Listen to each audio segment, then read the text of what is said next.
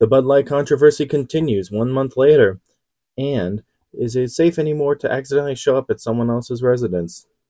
Topics covered this week on the Controversial Mind podcast.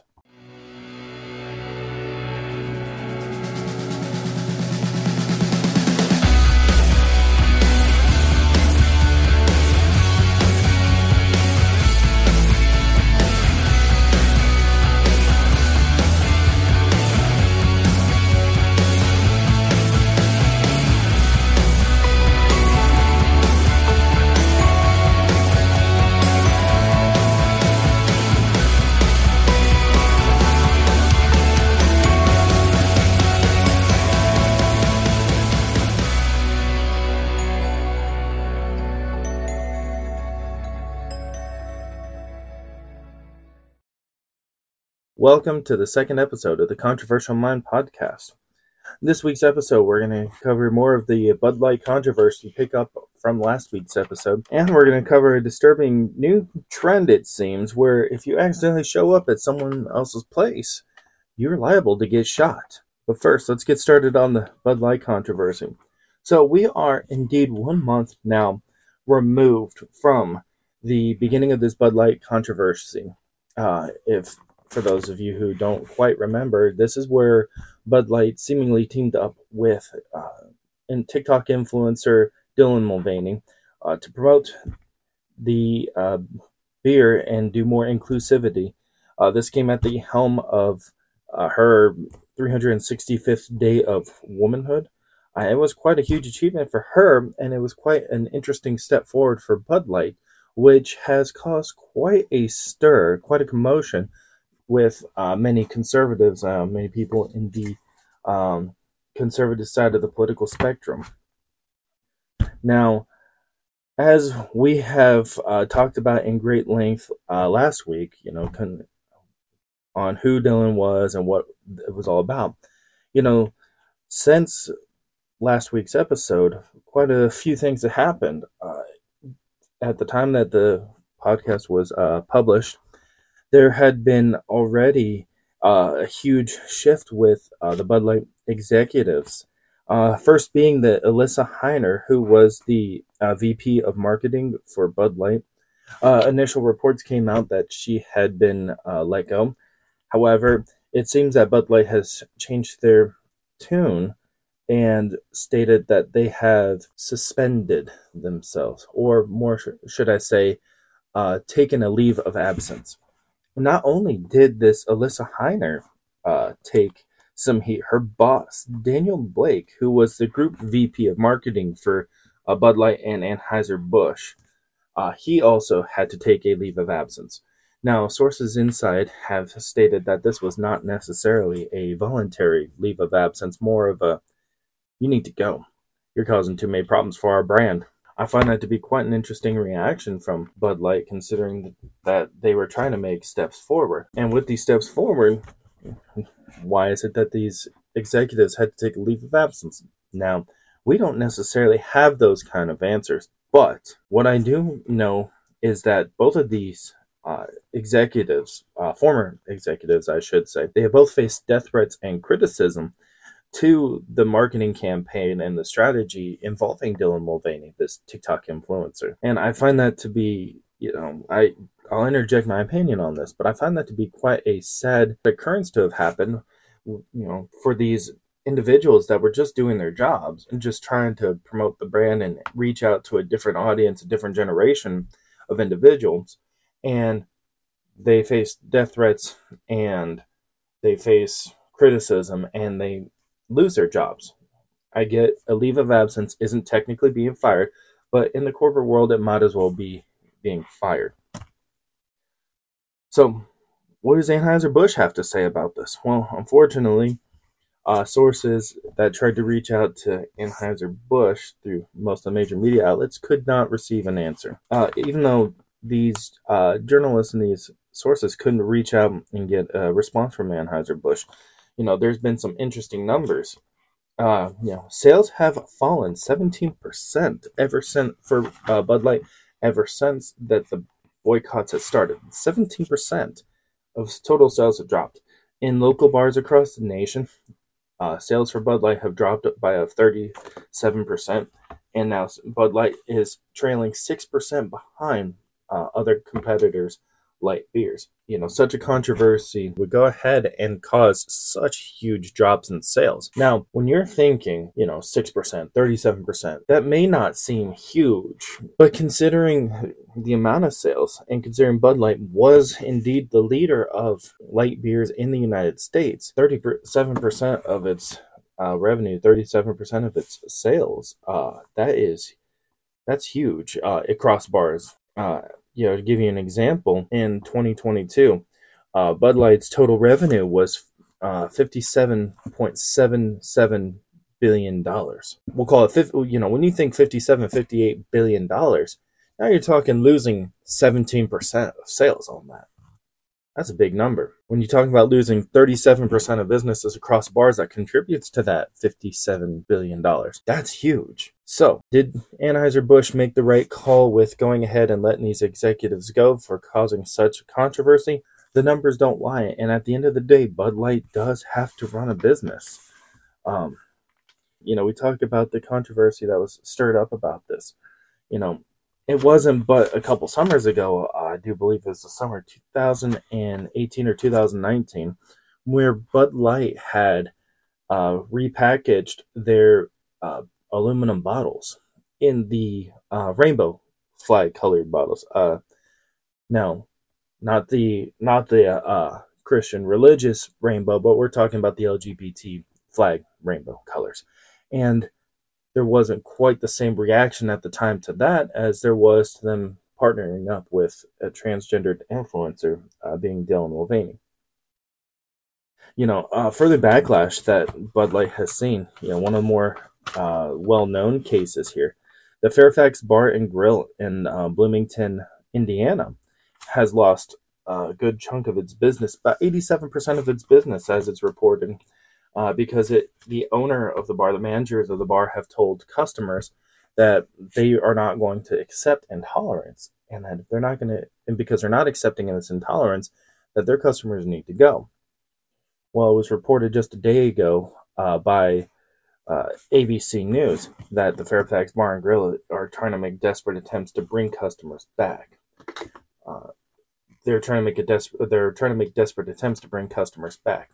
And I find that to be another interesting move, because these owners, this bar owners, they took a very strong stance to stand for what they believed in, and it seems like it really backfired on them. Now, does bars rest alone on Bud Light?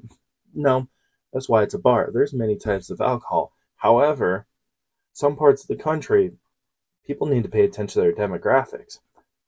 There is a reason why I'll sit here and say that businesses really should not get themselves involved politically with anything. And that's not including, those that go out and make podcasts and those that go and make YouTubes. I'm talking about physical businesses, bars, corporations, any of these companies, big or little, I don't believe should be getting themselves involved politically, but we know that's not necessarily reality. However, we can see some of the results when these businesses do go ahead and get themselves involved politically with matters that maybe they shouldn't, and where they should actually be trying to focus maybe more on operating their business and making their business successful. Because as a business owner, unless you're one that's owning franchises and you're owning all these businesses where you have multiple pillars of multiple streams of income, you're not necessarily going to, as I was saying, unless you're one of these business owners that have multiple streams of income, if that is your livelihood and you make controversial moves based on your political beliefs, I hate to say this, but sometimes you just have to face the backlash from it. I'm not a business owner myself, but I have studied and understood business for years, and I will say that a lot of these decisions, when you're looking at going ahead and whether you're going to align yourself politically one way or another, know your demographic. It's a shame that Fairfax Bar and Grill has faced a lot of backlash and lost a reported 87% of their customer base. However, they should the owner should have done some research and understood his demographic. You're in business to make money. You're not necessarily in business to go ahead and agree or disagree with the political stance of people across the country. And besides, should it really matter? At the end of the day, should it really matter? Uh, to be honest with you, with this Bud Light controversy, it's going to continue on. I'm not sure when the end goal is going to be. According to the NPR, the National Public Radio, boycotts typically of this scale don't last a long time. However, that doesn't mean that there's a specific timeline that they're expecting, that anyone's expecting for this to end.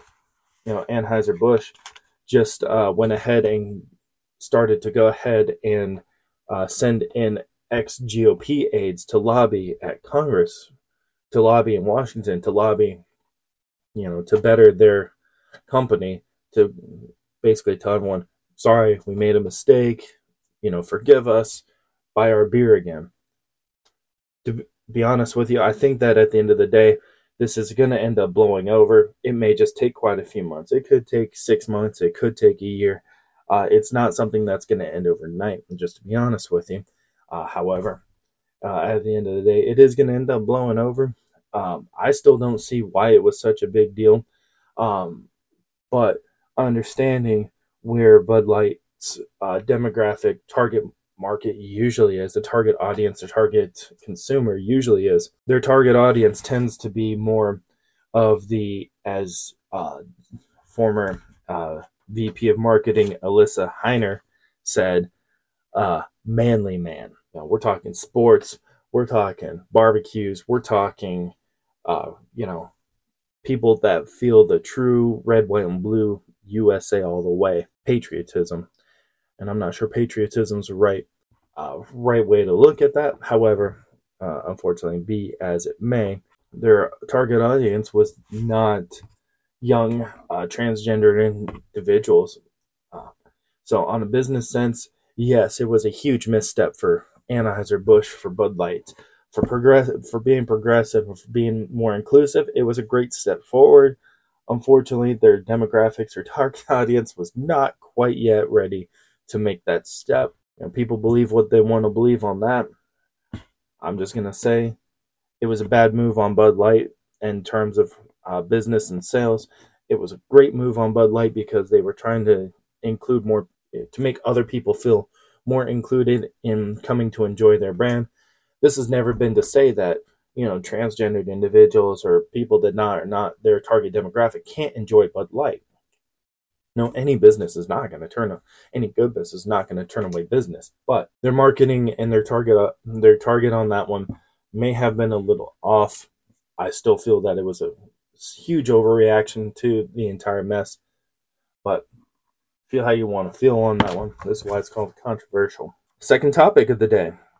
People are being shot for accidentally going to the wrong house or property. This has been quite a disturbing trend recently, and I have had a discussion with quite a few people about why is it that we're seeing so many people shot and seeing so many people getting killed over going to the wrong place, going to the wrong part of town, going to where, name it. If they're in the wrong place, why are they getting shot? And I don't think there's a real good answer on why.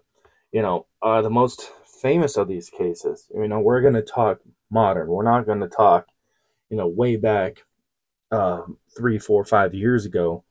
As unfortunate as those situations were, the most famous of these incidences happens to be a 16-year-old Ralph Yarl of Kansas City, Missouri. On April 13th, he was heading to pick up his younger brother from, if I remember correctly, him playing with his friends over at his friend's house. And he went to the wrong house. And 65-year-old, homeowner, 84-year-old Andrew Lester shot him through the storm door. And that was a complete surprise. And, I'm sure to Ralph Yarl was a surprise too at the time, because why is he being shot? Um, a, Andrew Lester stated when questioned by the police that he felt threatened, that he felt that his livelihood was at stake, that he was in imminent danger. That is a defense that is uh, legally allowed in some states in some cases. It's called the Castle Doctrine. Well, considering this happened in Kansas City, Missouri, Missouri has the Castle Doctrine, where the gist of it is that if you feel that your life is threatened, that you do not have to make any attempt to flee, you do not have to make any attempt to de escalate the situation, you can automatically use lethal force if you feel necessary. And that is the defense that Andrew Lester tried to use when Ralph Yarl was shot.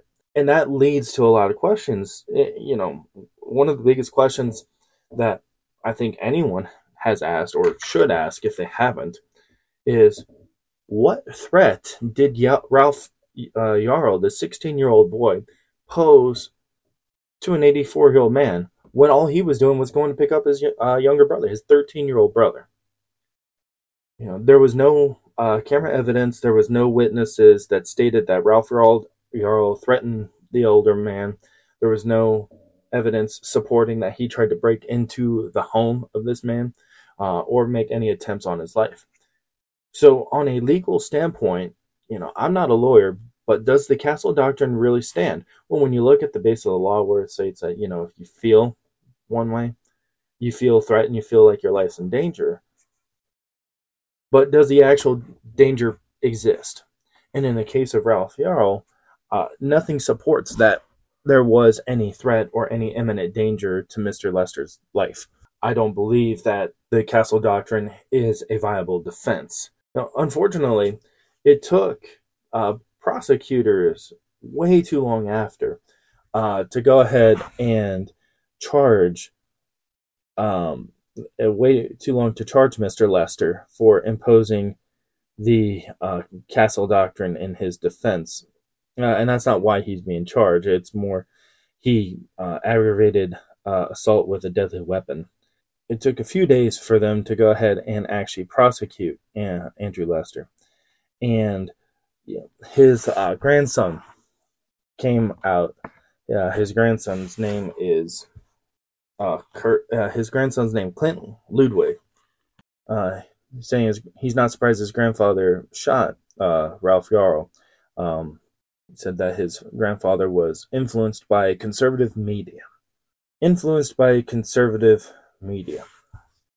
So essentially, he's trying to state that his grandfather shot a young man, that he shot a teenager because of conservative media.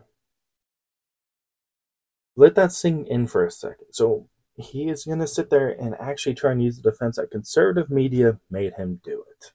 Conservative media, as far as I have ever paid attention to, see, I check out media from both sides. I check it out liberal and I check it out conservative. So that way, when I go to talk about situations, I try and come at it from a more middle ground. Now, I've watched conservative media. I've listened to conservative media. I've read conservative media. And I've never seen anything in any published articles or programming state to kill a teenager for showing up at your house, regardless of skin color. For those of you who don't already know, Ralph Yarl is black, Andrew Lester is white. Unfortunately, I think Andrew Lester may have made it a race issue, and trying to blame conservative media, his grandson trying to blame conservative media, I should say, is a complete cop-out, and it's not a valid defense in my opinion. Unfortunately, some people have their biases for or against races because of a multitude of reasonings, being influenced, being how they were raised, being their own personal beliefs, I'm not a psychologist. I'm not going to break it down, but there's way too many reasons as to why someone could be biased for or against certain races. And in this case, you know, Andrew Lester did not per se state that it was because he was black, and no one's. That becomes a very sticky situation to always walk through when you got one side claiming racism and you got one side saying it's not racism. I will say one of the hardest things to prove is was it racist? Unless it is just outright blatant, it is definitely one of the hardest things to prove. Unfortunately, in this situation, we can't prove either which way whether it was or wasn't a race-related issue. Despite anyone's opinion, we can't prove whether it was a race-related issue or not, just because of the circumstance. Had that been a teen of any other color, would the reaction have been the same? Maybe, maybe not. Some people will sit here and believe yes. Some people will sit here and believe no. Believe what you want to believe on that one. I'm not going to tell you which way. I'm just giving you the facts that an 84-year-old man, shot a 16-year-old teen because he felt threatened. And that is probably one of the weakest arguments I've ever heard, period. He felt threatened. Well, until there was actual evidence, I don't believe there was any threats to Mr. Lester's life. Unfortunately, Ralph Yarl is not the only one here, though, that has been shot for being at the wrong place at the wrong time. Another incident, it was up in Hebron, New York. Kaylin Gillis, she was driving with her friends and accidentally turned into the wrong property. Now, the area that she was in was a more rural area, more farm type country, more ranch type country out there. And she was, after her and her friends realized they're at the wrong property, turned around and were driving off. And the owner, Kevin Monahan, who is 65 years old, came out of his home and started firing shots into the back of the vehicle, one impacting Kaylin Gillis and killing her. Once again, Castle Doctrine. Once again, we talk about stand your ground. Make my day. In a situation like this, I'm not too familiar with New York's laws. However, I think from everything I've ever read, there's not a single state that supports self-defense when you shoot someone in the back as they're running away or driving away. At that point, typically, rules of engagement, when you look at it that way, the person fleeing or attempting to go away is no longer considered a threat because they are trying to go away from the situation. Their intent to do harm doesn't exist. But either way, was there any intention of doing harm? Well, when Kaylin Gillis and her friends showed up at the wrong property, and then they immediately turn around and start to go away, but then only speed off after they start getting shot at, that doesn't sound like there was threats. It doesn't sound like ill harm was intended. But unfortunately, in this situation, another person got shot at and killed. Another incident happened April 17th, Austin, Texas. Peyton Washington and Heather Roth were shot in an H-E-B. H-E-B is a grocery store in Texas. For anyone that's listening and doesn't quite know what H-E-B is. H-E-B is a grocery store in Texas. So, Peyton Washington and Heather Roth were shot when they came out of the store and were attempting to enter what they believed to be the family vehicle, but ended up, it was a case of a mistaken vehicle, and 25-year-old Pedro Tello Rodriguez came out and started firing shots and shot Peyton Washington and Heather Roth for accidentally attempting to enter his vehicle. Unfortunately, two individuals ended up getting shot over a case of mistaken vehicle identity. Another case, 6-year-old Kinsley White was shot by 24-year-old Robert Louis Singletary. 6-year-old Kinsley White was among 3 injured by Robert Louis Singletary of Gaston County, North Carolina. 6-year-old Kinsley White gets shot when she's outside playing, and her basketball rolls into this man's yard. And this for whatever reason enraged Mr. Singletary. Mind you, he's 24 years old, and he sees a basketball roll into his yard. Basketball rolled into his yard, and he gets mad.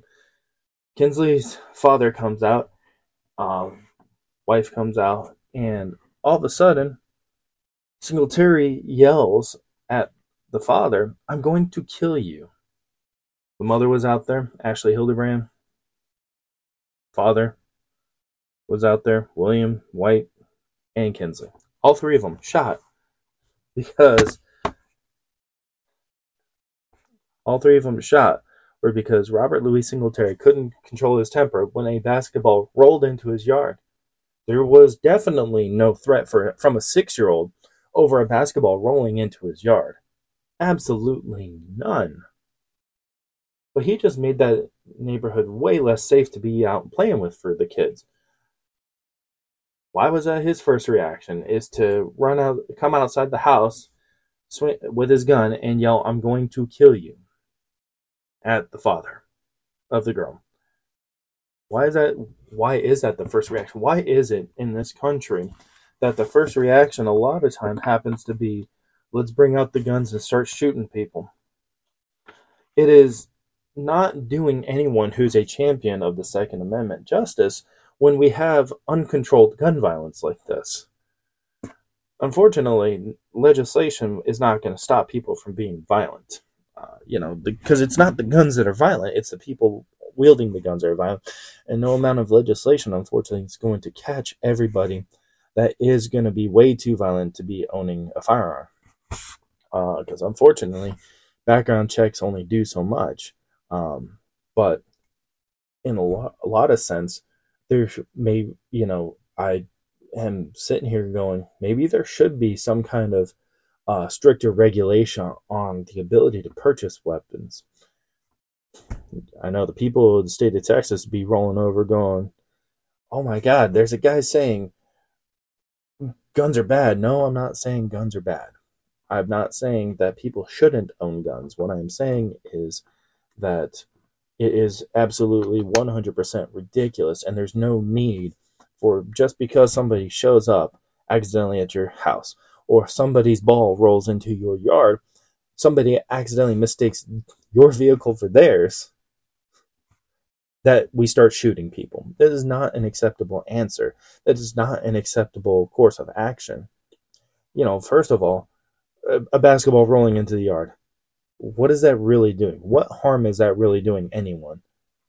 It is not really causing harm at all. I understand there's trespassing laws, and I understand that people feel that, they should get off their property, but accidents happen. In the case of vehicles, there are so many vehicles out there, and only so few manufacturers, only so few models of the same vehicle.